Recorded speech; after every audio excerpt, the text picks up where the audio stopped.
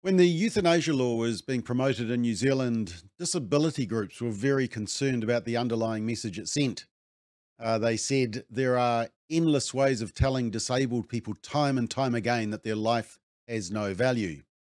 There's two dangers to the disability community. Firstly, there are issues with defining terminal, and many assume that disabled won't be affected. But what they don't realise is that many disabilities, by their very nature, are terminal. Without treatment, they effectively are terminal and they would die without that treatment. And the second reason is that our assisted suicide law only provides a right to one choice: premature death. There's no corresponding right to palliative care. And as we know, good palliative care and hospice services are resource intensive. Euthanasia would be cheaper. This harsh reality was always the elephant in the room during the debate. At an individual level, the economically disadvantaged who don't have access to better healthcare could feel pressured to end their lives because of the cost factor or because of other better choices are not available to them. An overstretched, overburdened health system, as New Zealand seems to have at the moment, means that cost may play a factor in who is prioritised for treatment. So, what happens when you combine disability and cost and euthanasia laws? Well, you only need to look at Canada to see where we may be heading. Let's check it out.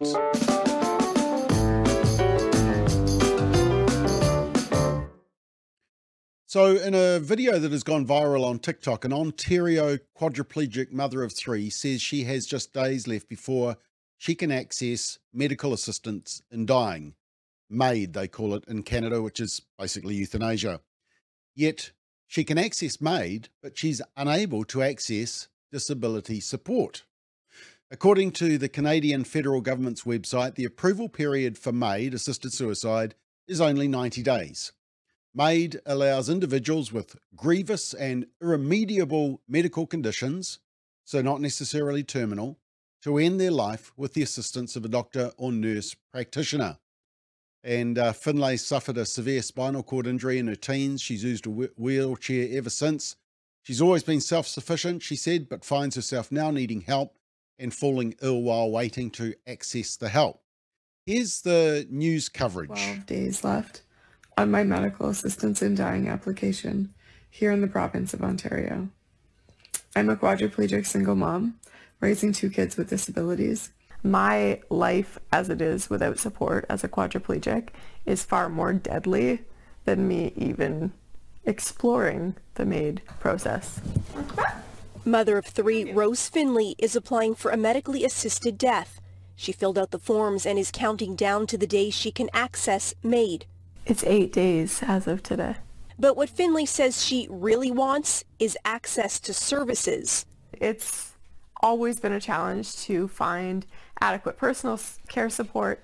We don't have transportation accessibility. Specifically, she says, in smaller communities, including her current hometown of Bowmanville, east of Toronto. So she's taken to social media to raise awareness.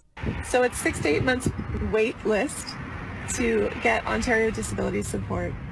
And it's only 91 days to access the MAID program, simply for having a disability and a poor quality of life. Finley suffered a severe spinal cord injury in her teens and has used a wheelchair ever since.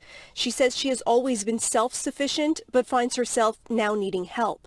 I think it's just better to have it as an option, have MAID as an option should I get really, really sick. Yeah, she said she was compelled to apply for MAID, not because she wants to die, but because her community is failing her and she's afraid she's running out of options. Let's have a watch of her full TikTok video that went viral.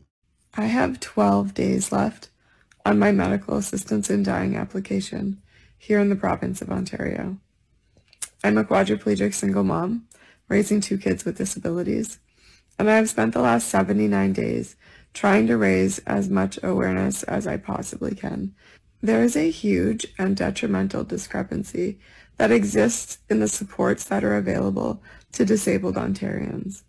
The fact that it takes 6 to 8 months to receive disability support and only 91 days to receive medical assistance in dying, based on the fact that I have a permanent disability and a decreased quality of life. But my quality of life is decreased based on the level of support that I receive. Things like personal care support. I've had so many people focused on, you're choosing this and you're leaving your children. And the reality is this. The last year and a half, I have continued to get very sick. And every time I get sick, I get more sick than the time I was before. And so currently I have acute kidney pain, fever, chills, body tremors, splitting headache, muscle spasms, just not okay, extreme nausea. So I've spent the last few days just feeling like absolute crap, not being very useful to my kids. Yeah, that video went viral. Finlay lives in Bowmanville, which is east of Toronto, where she said there's a lack of services for people living with disabilities. She said smaller communities just don't have the resources available to have proper infrastructure in place for disability services, which I guess would be a bit like New Zealand in some of the rural areas and provincial towns maybe. She previously lived in Toronto, where she said there were resources and programs available, but she said you've got to pay higher costs of living in those cities to receive them. And as Finlay continues to count down the days until she can access MAID, she hopes that Canadians hear her message about standing together in the fight for access to disability supports. She said disabled people need able-bodied allies amplifying their voices and fighting this fight alongside them. And since that first viral video, she's posted an updated one. Let's have a quick look at that. There are 11 days left until my MAID application is finalized. For anyone who saw my last video, you know that I haven't been feeling very well. Today my symptoms are the same, but my pain was a bit more than I could bear. So I called these fine people here in uniform to give me a lift down to the hospital. It's my least favorite place, especially to go alone. Going alone to the hospital as a disabled person can be very scary. Medical trauma is a real thing.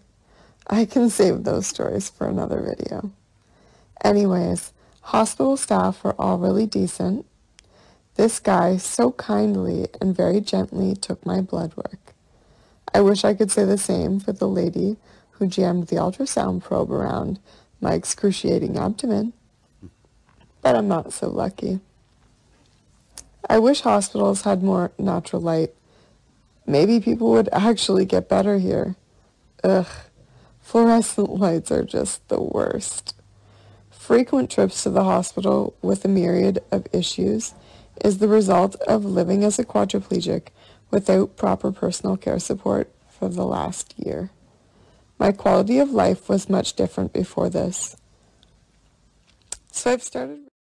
Yeah, so the mother of three says it's easier to access euthanasia than it is to receive disability support services. And to get euthanasia, it takes only 90 days to be assessed, but up to 8 months to receive disability support.